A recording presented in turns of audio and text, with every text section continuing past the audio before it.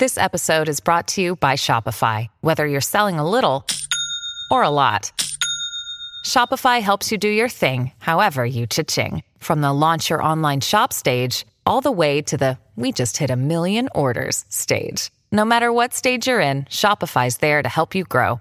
Sign up for a $1 per month trial period at shopify.com/special offer, all lowercase. That's shopify.com/special offer. Your brain needs support, and new Ollie Brainy Chews are a delightful way to take care of your cognitive health. Made with scientifically backed ingredients like Thai ginger, L-theanine, and caffeine, Brainy Chews support healthy brain function and help you find your focus, stay chill, or get energized. Be kind to your mind and get these nootropic chews at ollie.com. That's OLLY.com. These statements have not been evaluated by the Food and Drug Administration. This product is not intended to diagnose, treat, cure, or prevent any disease. Hello, everybody. This is Marshall Poe. I'm the editor of the New Books Network. NBN listeners like to read books and buy them. So we thought we'd tell you that right now, our friends at Princeton University Press are having a remarkable site-wide sale. You can get 50% off books, including ebooks and audiobooks, with the code 50, F-I-F-T-Y, at checkout until May 31. You can save some real money on Princeton University Press books. I encourage you to go there and check it out. Welcome to the New Books Network. Hello and welcome to a new episode of your favorite podcast, New Books in Islamic Studies, which operates online through the New Books Network. I'm your host, Sher Ali Tareen. For each new episode, we choose an important new book from the broader field of Islamic studies and we chat with its author. In her layered and theoretically astute new book, The Language of History, Sanskrit Narratives of Indo-Muslim Rule, Audrey Trishke documents and analyzes a range of Sanskrit texts in pre-modern India, invested in narrating and making sense of Indo-Persian political rule and governance. In a study at once ambitious and razor-sharp in execution, Trishke demonstrates the importance of taking seriously the enterprise of Sanskrit historical writing in the pre-modern period. Historically and geographically expansive, Trishke takes her readers through a delightful tour of Sanskrit texts from a variety of genres to show their incongruity with modern conceptions of religious difference and antagonism between Hindus and Muslims. Through her close readings of Sanskrit historical texts, often saturated with poetry and a keen poetic sensibility, Trishke achieves no less than a fundamental reorientation of how we imagine and approach the discipline of history. This meticulously researched and lyrically written book will be of tremendous interest to scholars of South Asia, religion, and the wider humanities. Here now is my conversation with Professor Audrey Trishke.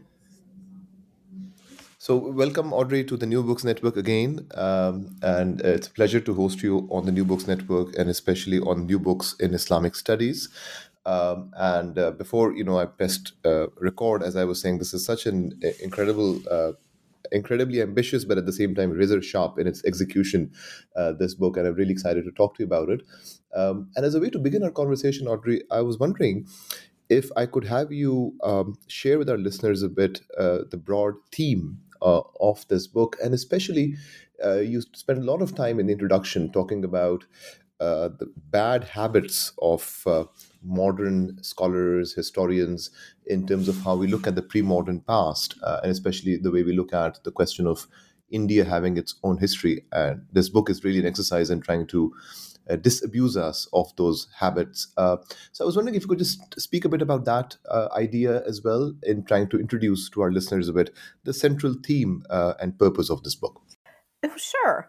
So first off, thank you so much for having me. It's a pleasure to speak with you today.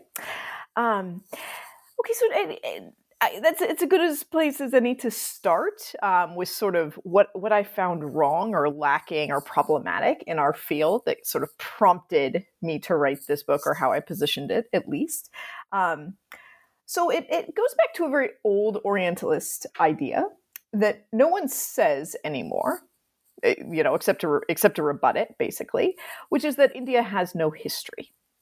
And as I explained in the introduction, people sort of mean this in two different ways. One is the idea that actually nothing ever changed in India, that it was this sort of static society. This is an idea that one commonly finds in 18th and 19th century Orientalist scholarship.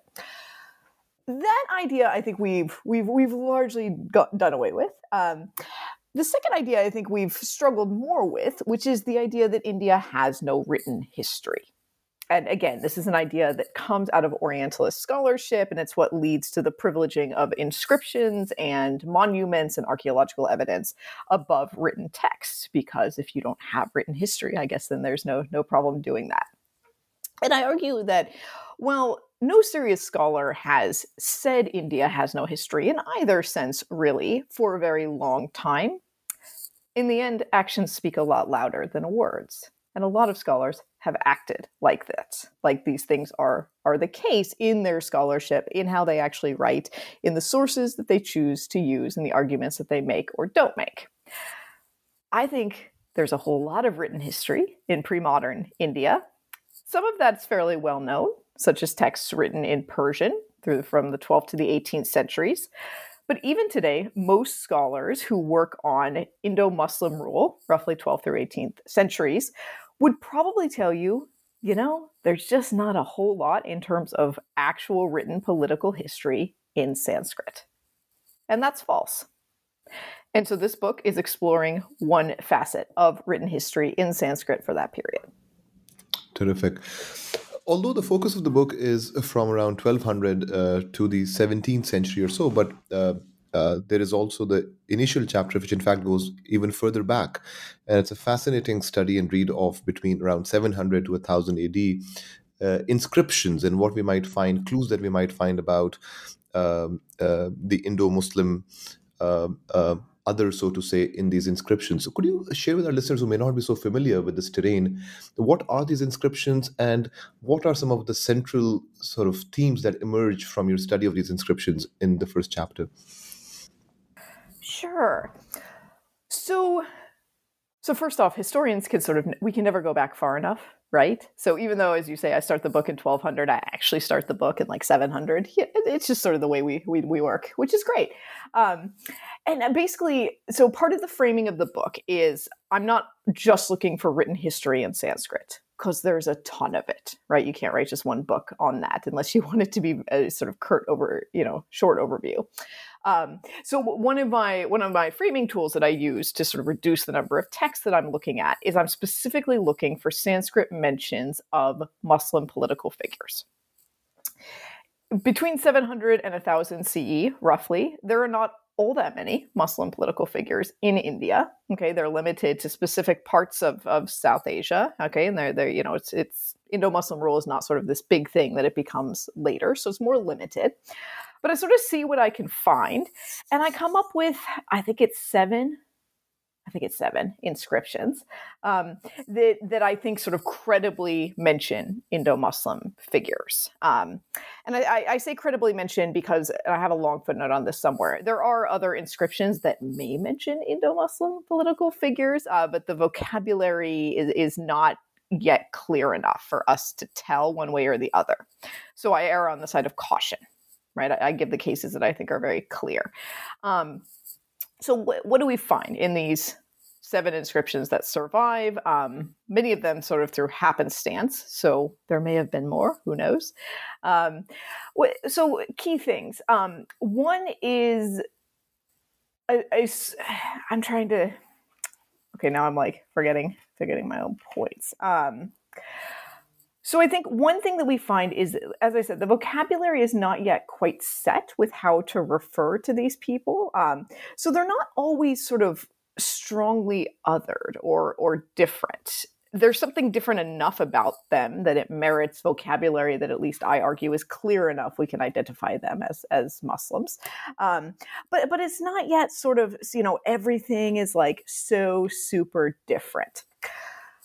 One thing that we do see is an emphasis on political violence, okay, which is a basic fact of this era across the board, but we do see that sort of emphasized in the inscriptions. It's worth noting that not all Muslims that were in India in this period were associated with violent political rule. They're just the ones that occur in politically focused inscriptions. The next chapter really demonstrates one of the key arguments that runs throughout the book, which is a really useful and important argument, which is that when we look at this pre-modern past, it often does not fit into easily oppositional categories of the Hindu and the Muslim. And this next chapter, if I could ask you about one particular fragment of it. And all these chapters are so layered and there are so many texts discussed that we will only be able to talk about some specific aspects in this conversation. But I was really, really intrigued and found fascinating your discussion of this text, Prithvi Raja Vijaya, which talks about the battle of the Chauhans and the Ghurids. And you make the argument, Jayanaka's well-known text, and you make the argument and show quite convincingly how even though there is perhaps a Muslim other, but this battle cannot be looked at as one between Hindus and Muslims, that there is a lot of ambiguities and complexities at work in this text. Could you, for our listeners who may not be that familiar with this text, first perhaps introduce what this text is and then talk about its key contents and audiences? For sure. So going back to the early 1190s CE, okay, so the Ghurids are they are a political force. They're sort of coming down into the subcontinent from Central Asia, okay, and this takes time, like years time, okay, like armies move pretty slow in those days, and so they come down, they take Lahore. They're largely warring with other Muslim-led dynasties, and then they get to Ajmer, okay, and the Chauhans are ruling Ajmer. Many people think of the Chauhans today as a Rajput lineage and or a Hindu lineage. Both terms are anachronistic, right? Like if you said those words to the Chauhans, they'd be like, "What are you talking about?" But anyways, so the Ghurids get to Ajmer, ruled by the Chauhans, and they fight them. Okay, and then there's two battles, one in 1191, one in 1192. The first one the Chauhans win, the second one the Chauhans lose. Jayanaka is writing for the Chauhan court, or sort of what was left of it. We know he wrote his text between 1191 and 1200, so within those 9 years, but we're not sure exactly when. And he writes it about the first battle, the sort of Chauhan triumph over the Ghurids. And in a sense, I mean, if one could boil down my argument to a very basic point, it's precisely that this was a battle between the Chauhans and the Ghurids for a very limited area of northern India. It was not a battle between Hindus and Muslims. It was not a battle for India. There was no India politically to fight over. The Chauhans didn't think of it that way, nor did the Ghurids for that matter. So this was a sort of political struggle for land and political supremacy between two different dynasties that, as a footnote, happened to follow different religious traditions. There are points in history where groups do forefront their religious differences when fighting, right? So the argument is not that we should never talk about religious difference when it comes to political violence, but they didn't do that here, right? And so that's why I'm sort of belaboring this point. So Jayanaka writes his text, and he presents it this way, the sort of Chauhan-Ghurid battle, and he doesn't like the Ghurids, which is not shocking. Like the Chauhans are paying him to write this text, right? So, that view, a sort of anti-Ghurid view would be expected here. And so he has this very strong othering of them. Like not only does he not like the Ghurids, but like it's really strong. Like the Ghurids are these like uncouth, barbarian, sort of monstrous figures in his work, which is not particularly innovative. That's sort of how Sanskrit intellectuals had been depicting political enemies for quite a long time.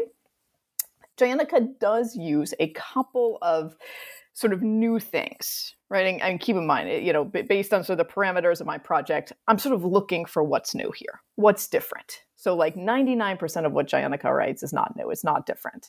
He's a pretty good Sanskrit poet, in my estimate, so it's nice to read, but most of it's sort of recycling old tropes.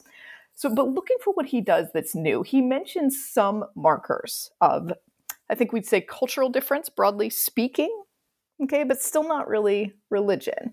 And probably the one that really stands out the most to me is language, right? He talks about how the Ghurids, they can't even speak properly. Okay, he mentions specifically that the Ghurid ambassador cannot correctly pronounce retroflex consonants, which are they're important to Sanskrit, they're common to most Indian languages, and not common outside the subcontinent. So it's very hard for people not from India to pronounce them properly. But for Jayantaka, this is this mark of like being uncouth and sort of being outside of the acceptable range of ruling possibilities for South Asian kings. They can't even speak the language of rule correctly. Jayantaka is an outlier in terms of the texts I survey in the book, both in terms of time period and in terms of how he views Indo-Muslim rulers. So Jayantaka is the first big text that I talk about, and close to 200 years passed before we get to the next one. So, there's quite a gap in terms of time. But then also, no one ever so strongly others as Jayantaka again, at least that I have found, right? Other people depict Indo-Muslim dynasties as political enemies. Some of them praise them as, great political leaders. There's variety on that point. But there's not this sort of inability to imagine that they could ever be Indo-Muslim, that they could ever be rulers over India.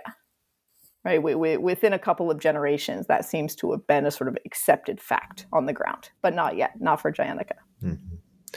The next chapter is extremely fascinating and interesting, and it engages with the time period of roughly 1200 to 1450, when Indo-Muslim rule, as you put it in the book, is more of a recognizable reality.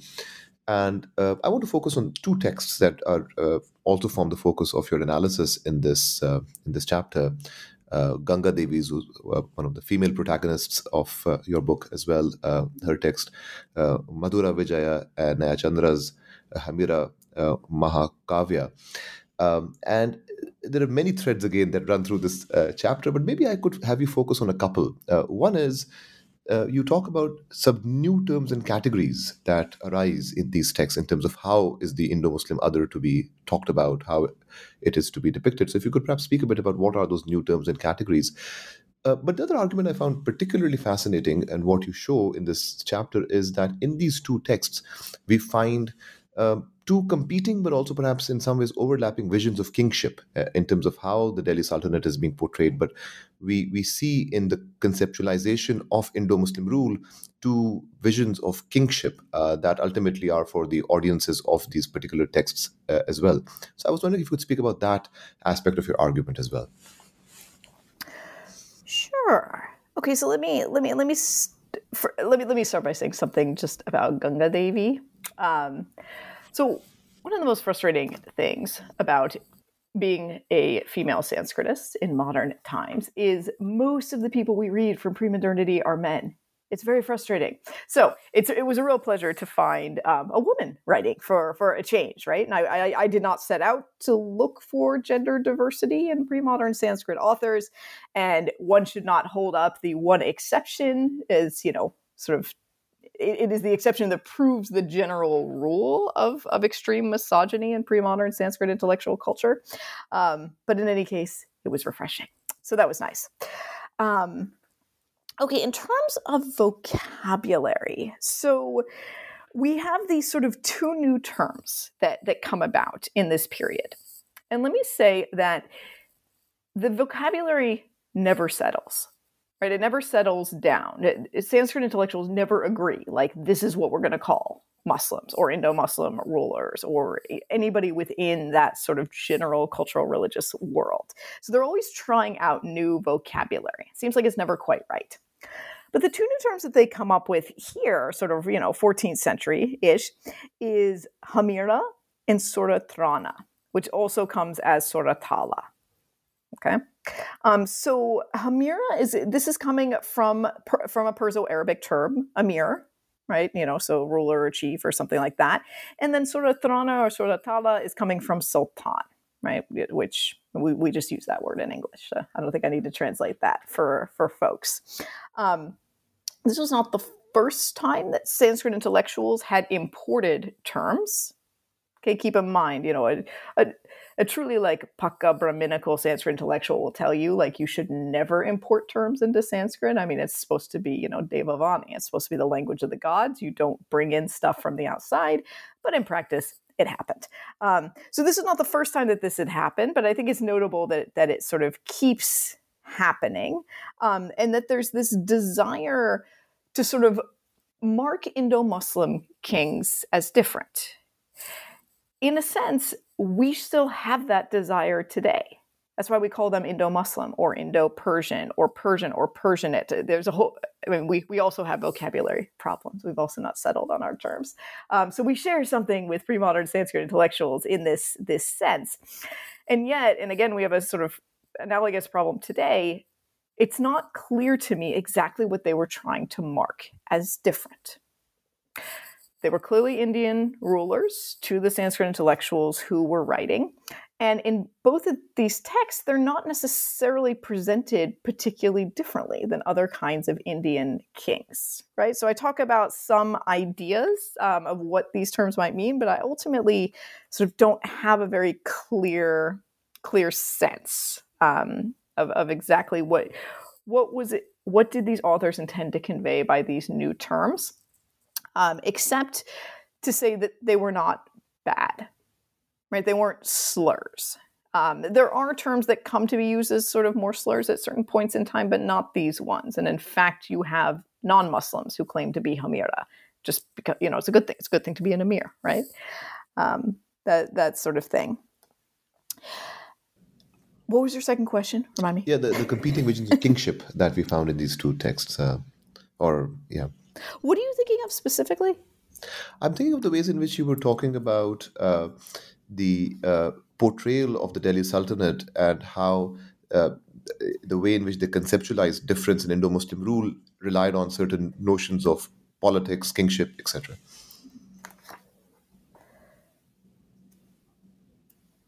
So I'm trying to think.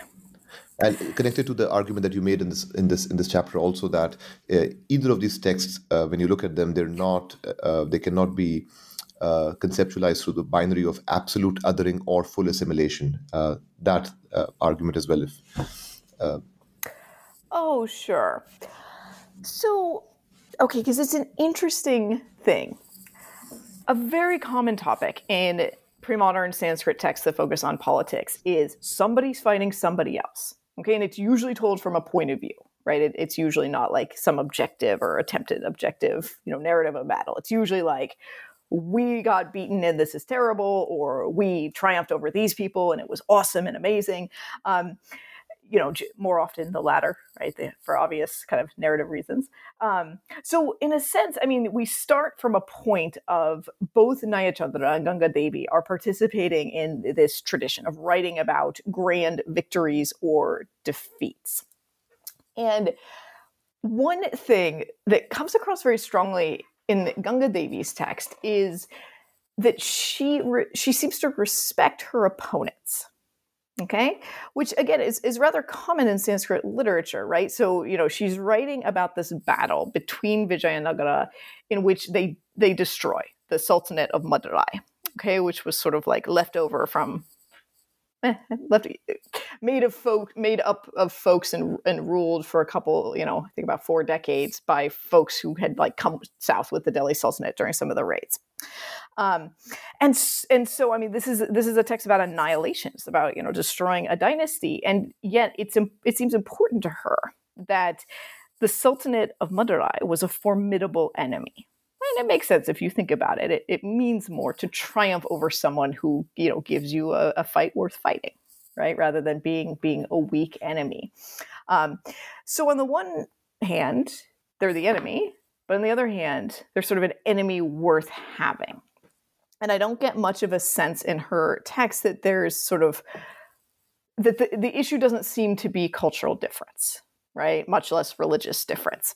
She mentions a couple of things. She mentions the speech issue, right? That they apparently they still can't speak Sanskrit properly. They still can't pronounce those retroflex consonants.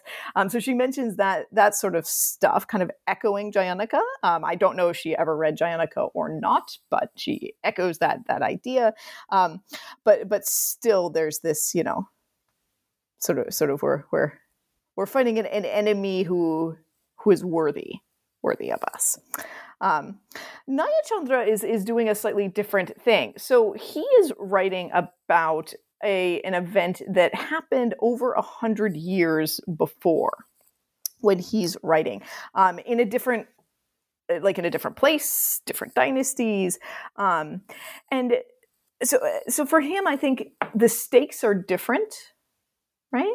And I sort of talk about his vision of Kshatriya heroism, right?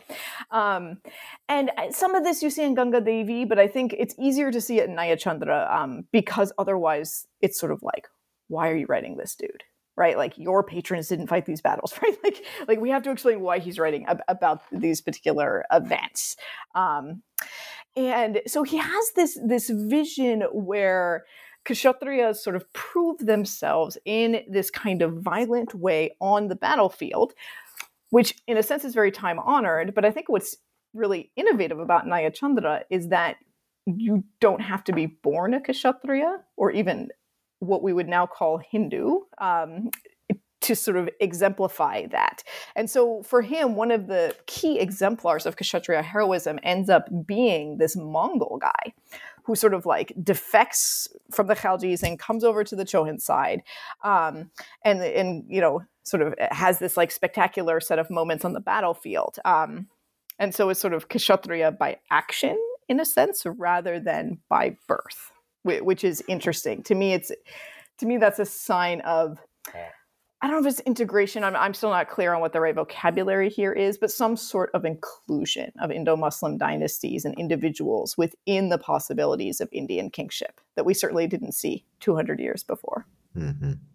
Now, one of the key conceptual lessons that you articulate through this book, and I want to return to this theme later in our conversation, is that you're really pushing your readers to rethink history and to take seriously the kind of historical enterprise, the kind of historical imaginaries and aspirations that are at work in these range of texts that you've explored throughout this book. So in some ways, that is in some ways, if one might say, the decolonial impetus of this project to really rethink the juggernaut of modern Western notions of history.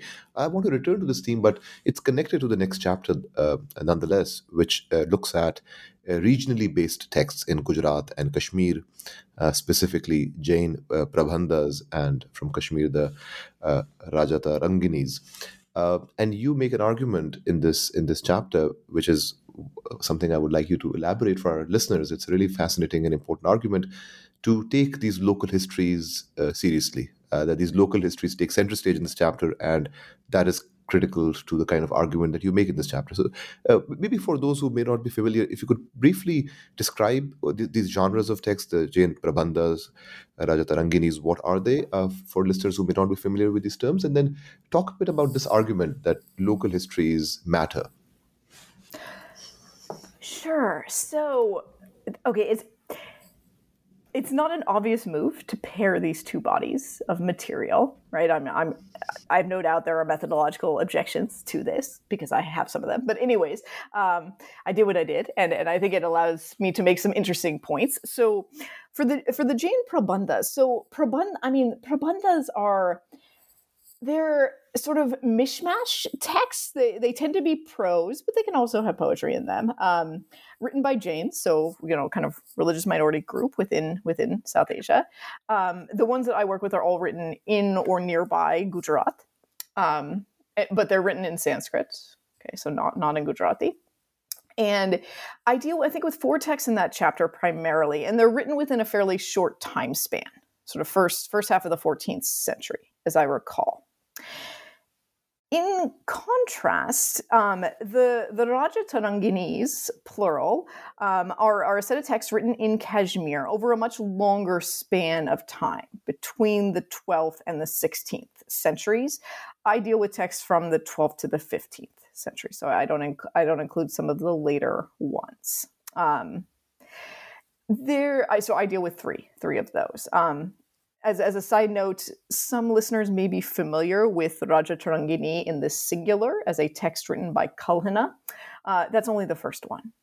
Okay, so he had several later people that came after him. There's just been more attention given to Kalhana than later authors.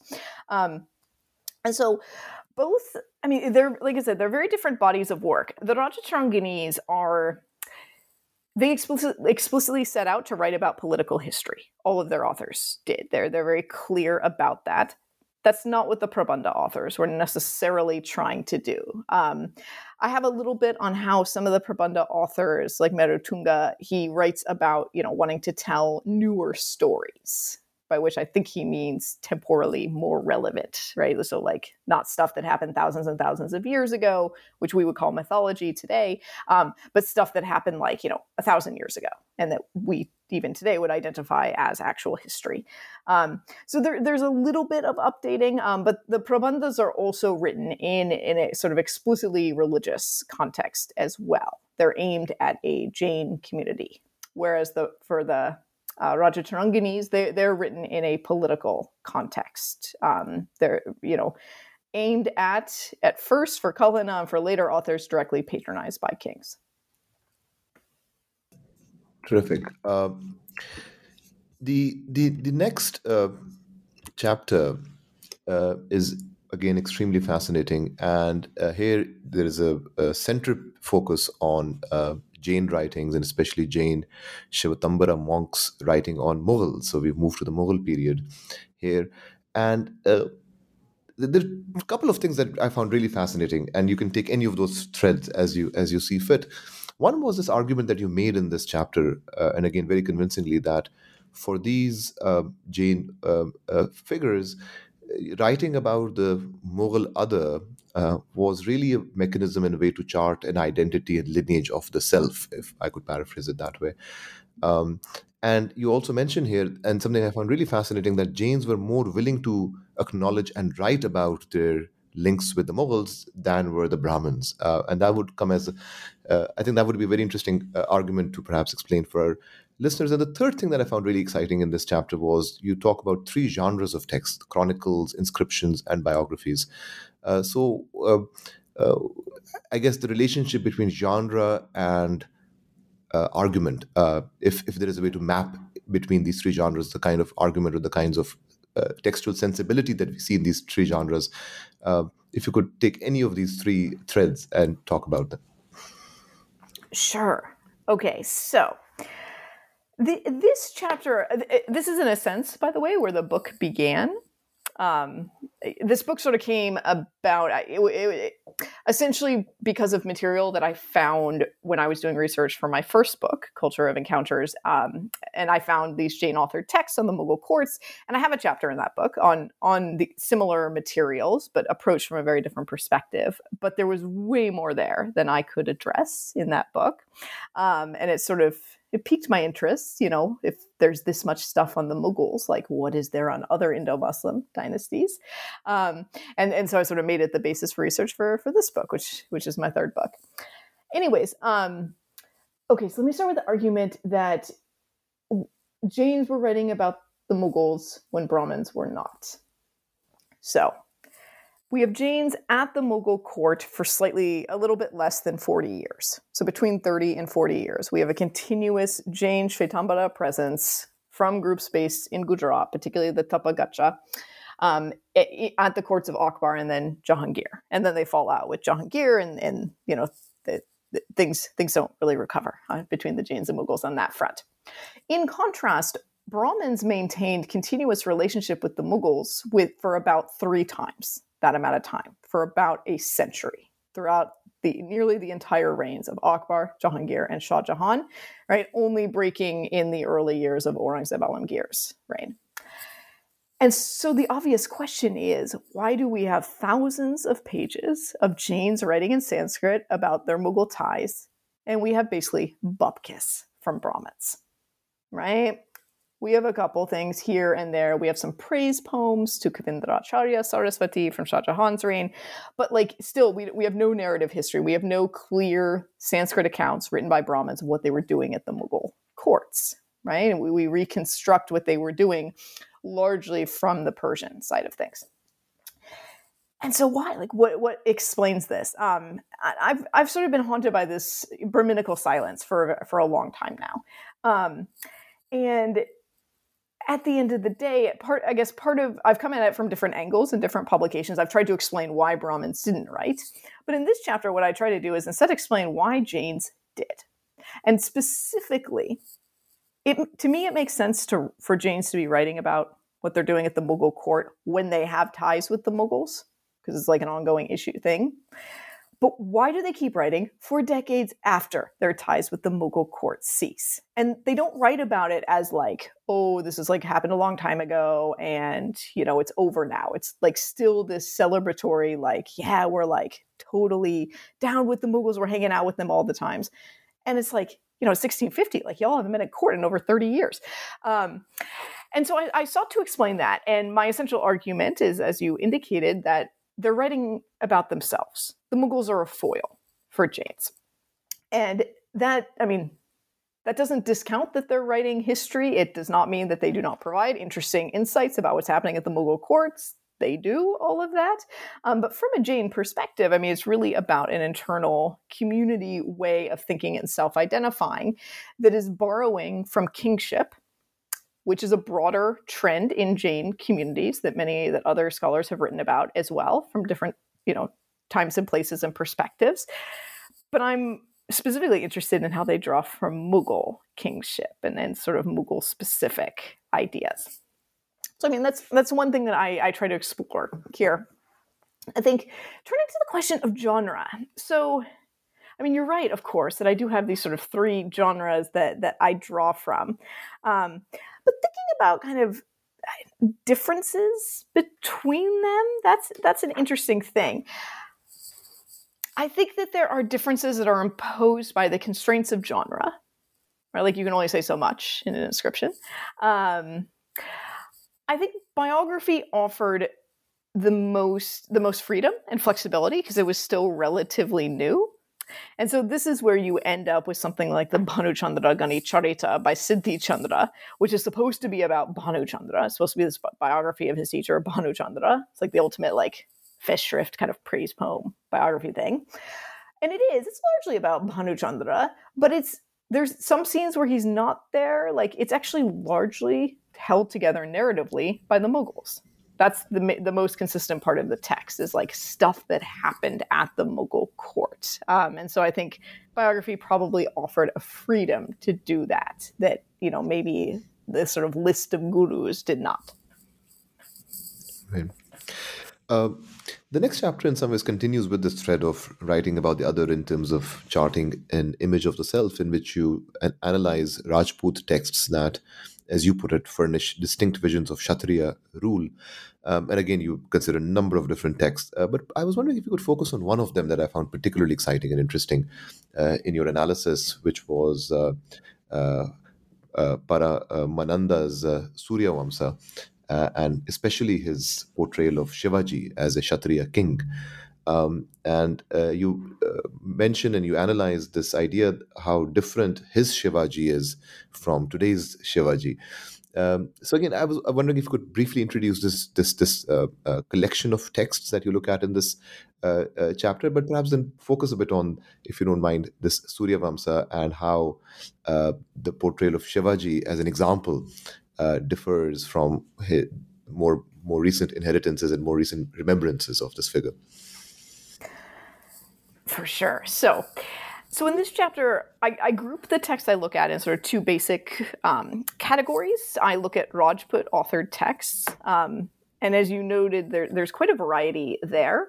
I think it's worth keeping in mind, you know, people talk today, we talk about Rajputs in the plural, but we say it like it's a singular, like there was like a Rajput culture and, you know, Rajput this and Rajput that. And like, that's insane. Like there were a bunch of different Rajput dynasties and they shared some things in common, much of which they also shared with the Mughals, incidentally. So not really like exclusively Rajput, but they had a lot of differences as well. So I give select examples there. So I just want to acknowledge that there's like this wealth of Rajput literature that like I didn't get into just due to space constraints. And then I turn to the wannabe Rajputs, right? Namely the Maratha Bhonsle family. And here I must say, I think I'm really lucky that Hindu nationalists don't actually read my books. I don't think they like this stuff very much, but luckily those people don't actually like read real books. Anyways, okay, so Shivaji was born a Shudra, Okay, and for anyone who's upset about that, feel free to be mad at history, but don't shoot the messenger, all right? And that really mattered to him, right? And that's the critical part. It mattered to him. Maybe it mattered to people that he was around as well. I think kind of it did, it kind of didn't, but it really, really mattered to Shivaji. And so he really wanted to be a Kshatriya. This was like I would say, obsession of his, right? He undergoes not one, but 2 conversion ceremonies to convert to being a Kshatriya. You can't actually convert to being a Kshatriya, by the way. So like both of these, he has different like Brahmin, Sanskrit, individual scholars who are coming from like different strands of the tradition, like write these manuals from scratch. We still have both of them. They're very interesting reading. And he sort of invents this like long lost Sisodia lineage. So here's the thing. No one bought it. Okay? What everyone did buy was that Shivaji was like amazing on the battlefield. He kept besting the Mughals, which I'm sure a lot of people really appreciated. Not the Mughals, but other people. He was a master guerrilla warfare, and he was actually pretty innovative, right? He had innovative ideas in many regards on how to rule, including this idea that he wanted to like fit into this. On the one hand, he sort of projected being a Kshatriya as this like archaic thing, right, in order to give himself as a new ruler without an illustrious lineage, the legitimacy. But on the other hand, the very idea of doing that, he sort of created and recreated a Kshatriya identity that he could fit into, right? So he viewed himself as sort of part of this long lineage, but he was actually being quite novel, in my opinion.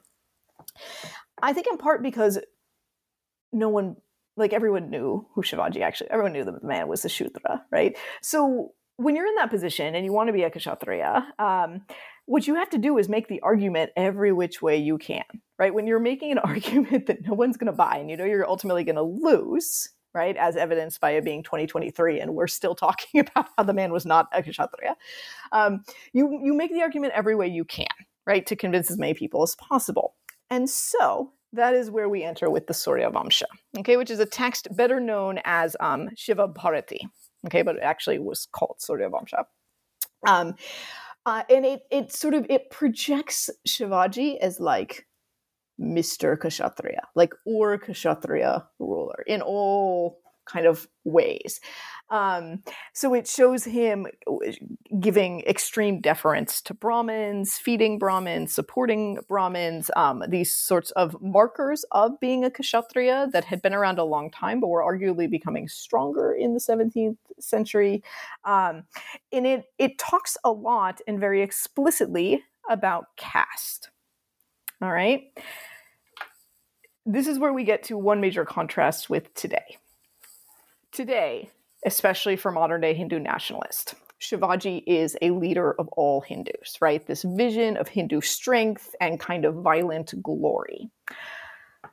Shivaji thought he was a Kshatriya fighting to preserve, in part, the caste system. And the Surya Vamsha is very explicit about this. So again, for anyone who objects, feel free to register your discomfort, your displeasure with the Surya Vamsha, but don't be mad at the messenger. And so it talks repeatedly about Varna and preserving Varnashrama Dharma, right? This phrase that sort of stands in for caste-based prescriptions and ideas.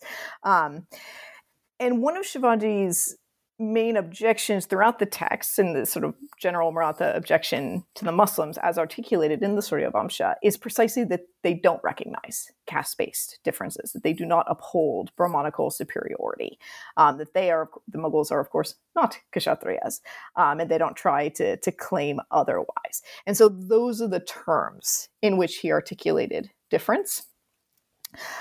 A point that I do not make in the book, I don't think I make it in the book anyways, but it's perhaps worth pointing out given modern politics. In the last several months, there's been a lot of discussion of caste, particularly in the diaspora and in North America. And a repeated argument that Hindu nationalists make is that caste is an invention by the British. Okay? Shivaji stands as a very strong point against that kind of argument. Him, his court, his Sanskrit intellectuals in his orbit, all those around him, who use caste as a major way to frame who he was as a ruler. The next chapter, which is the last substantive chapter of the book, talks about portrayals of the fragmentation of Mughal political authority in Sanskrit texts from the early modern period. With this chapter, I was wondering if you could perhaps talk about again two major arguments that you make. Again, a fascinating set of texts that were analyzed. I especially enjoyed the analysis of the Akbarnama translation, which I think all scholars of Islam would really benefit from reading that, especially. But two of the arguments that I thought perhaps would be useful for us to focus on. One is towards very early end of the chapter, you make this point that there is a tendency to view these early modern texts, or those from, say, the 17th century, etc., as marked by some kind of a decline, that there was some kind of a heyday of Sanskrit intellectual writing and historical writing, which saw a decline with the early modern or the pre-colonial or the cusp of colonial period. And you heavily critique it, and you actually turn the whole argument upside down by saying that, in fact, this might be the most sophisticated manifestations of Sanskrit historical writing, which imbibed and took into consideration all the other ingenuities that had taken place in the centuries prior to that. So I was wondering if you could speak about that argument of your critique of the narrative of decline of Sanskrit and how you turned that on its head. And the second argument that I wanted, that I thought would be really useful for our listeners to hear you about, is that in this period you argue that, as you put it, and I'm quoting from the book, that this is an other no more, that the Mughal Muslim other is an other no more, and Persian language and its sort of different intellectual traditions have been, if not embraced, but in fact accepted in some ways by these writers. So I was wondering if you would speak to that by maybe choosing a couple of the texts that you talk about in this chapter. Yeah, so let me start with the what would I call it? The non-decline of Sanskrit literature. So as you say, there is this idea that Sanskrit literature peaked in the mid-first millennium CE, basically with Kalidasa, who was a fine poet and everything, and then it like declined forevermore. And this idea, it's essentially reflecting biases within the tradition, I would argue. Okay, ideas like this, that the world is in perpetual decline, that we're all constantly at risk of corruption, that Sanskrit itself is going to become corrupt. I mean, these are all deep anxieties that go back to at least the early first millennium CE, if not earlier, especially among Brahmin Sanskrit intellectuals.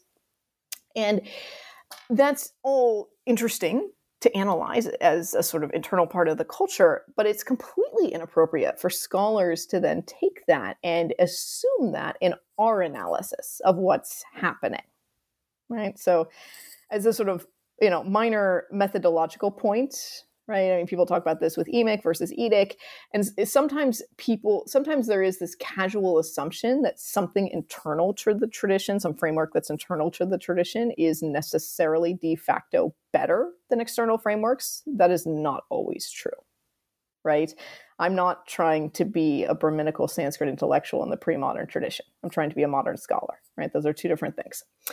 In any case, so I think that, again, I don't know, I know very few living Sanskritists today who would say that Sanskrit literature has been declining since Kalidasa, but again, a lot act like that's the case. And there is this preference and deference towards earlier texts, and this idea that especially once you get to the second millennium, and especially once you get to the 17th century, well, Sanskrit's either dying or already dead.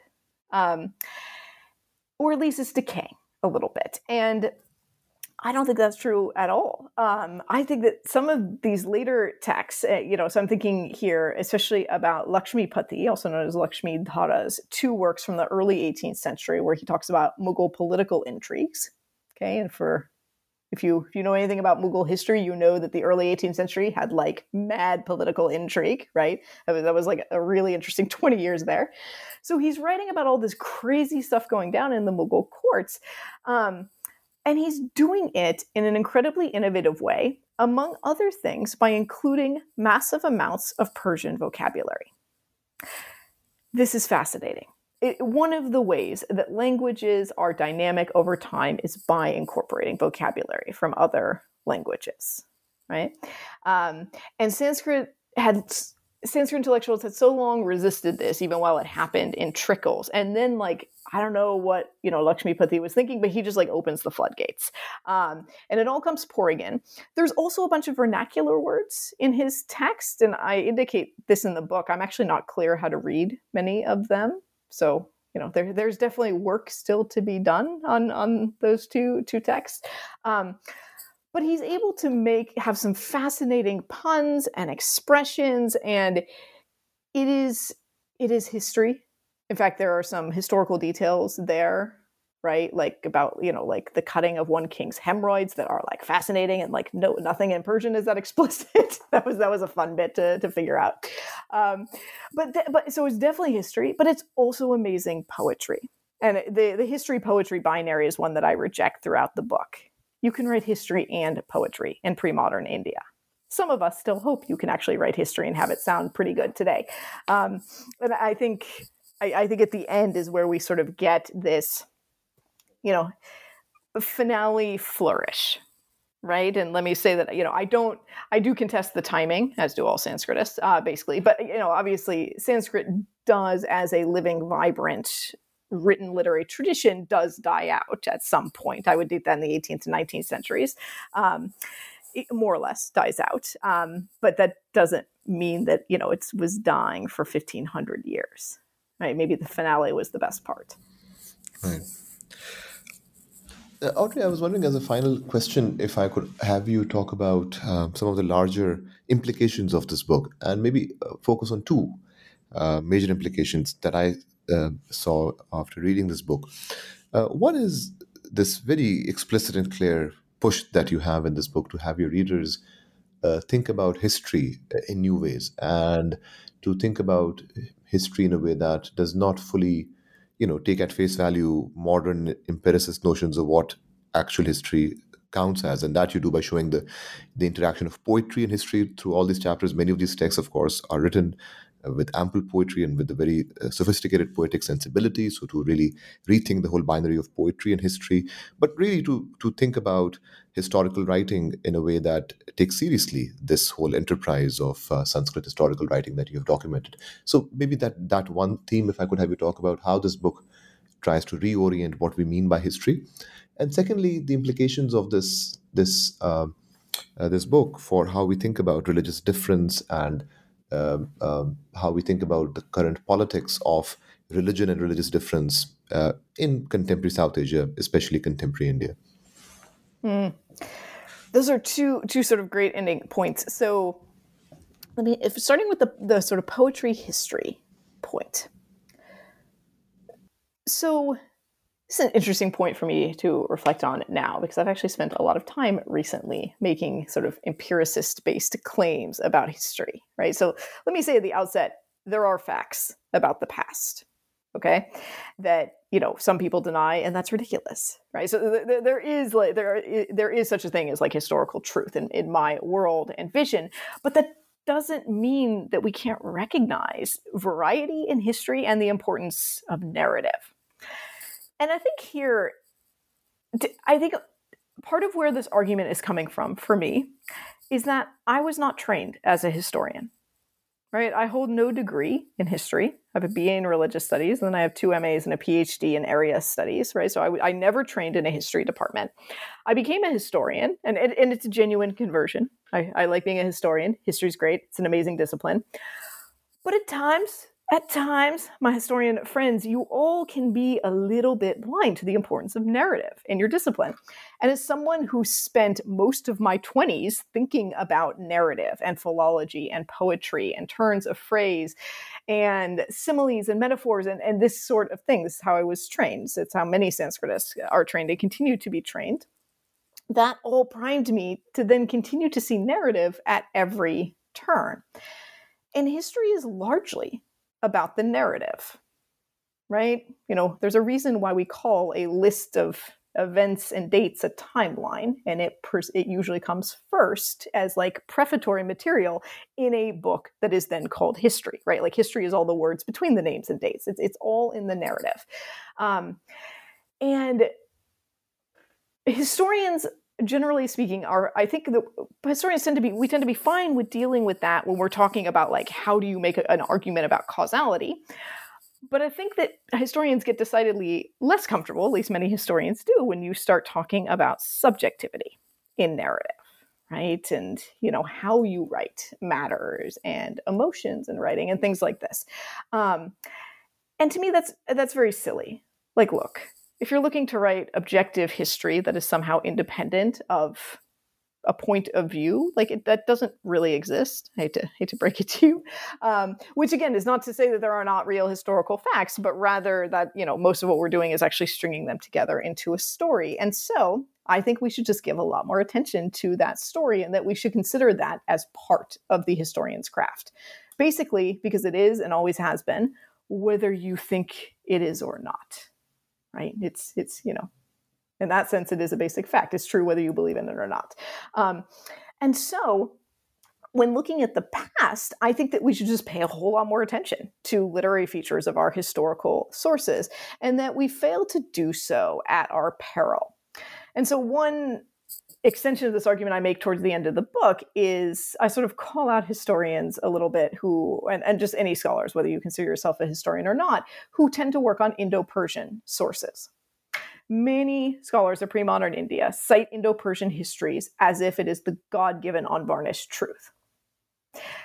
So now there is variety among pre-modern Persian medium historians. Some are better than others, but and it depends on context, right? There's all these factors, but many scholars will cite Abu Fazl as if he's not also a propagandist, right? Abu Fazl was Akbar's biggest propagandist champion. And that's relevant to many of the claims that he makes in the Akbarnama and the Aini Akbari and so on and so forth. And so I think that we can be better historians, and we can do more justice to our sources if we understand that, right? And we take it seriously. Those folks, right? People like Abu Fazl, by the way, he took real seriously the whole rhetoric, literary facet of his work. I mean, in some sense, that was the main point for him, right? In terms of today, I think that awareness is the starting point of all improvement, right? So we have to be aware of what we're doing to get better at it. A sort of final point on this, and I think it's come across in my comments just now. So there is a tension, and I think it's a real tension, right? I mean, we are living in a world, scholars of South Asia, we are living in a world where there is intense far-right pushback against history and denial of basic historical facts by Hindu nationalists. And it's very irritating and frustrating. And many of us spend a lot of time just being no, that is wrong. And so I understand the desire very much. And in many ways, I live out the desire to maintain that there are historical facts and historians know them, and we're not going to compromise them. I don't think, though, that means that we can't or shouldn't pay attention to literary features in the past and present of the historian's craft. I think we can, and I think that we should do both, right? Even while I perceive that there can be tension there. Turning to religious difference. So I set out to write a book on Sanskrit views on Muslim political figures. And I found a whole lot of Sanskrit views on political figures, but really political figures who happen to be Muslim. That's probably, one sentence takeaway from the book. It wasn't a huge deal that they were Muslim, right? That's one way to boil down one feature of the book. Religion just wasn't all that critical in this world. It was more, for many of the writers, the vast majority that I sort of deal with in the book, religious difference was more a side note. It wasn't, it wasn't the main thing that they were focused on. And so I think, many scholars have made the argument, including myself, following many of my illustrious colleagues, that Hindu-Muslim tensions is something that we really date to the British colonial period. Right? Not to say that there was never tension between any Hindu and any Muslim, that it all had religious features in pre-modernity, but as a sort of overarching feature of South Asian societies, this is something we really see from the 19th century on forward.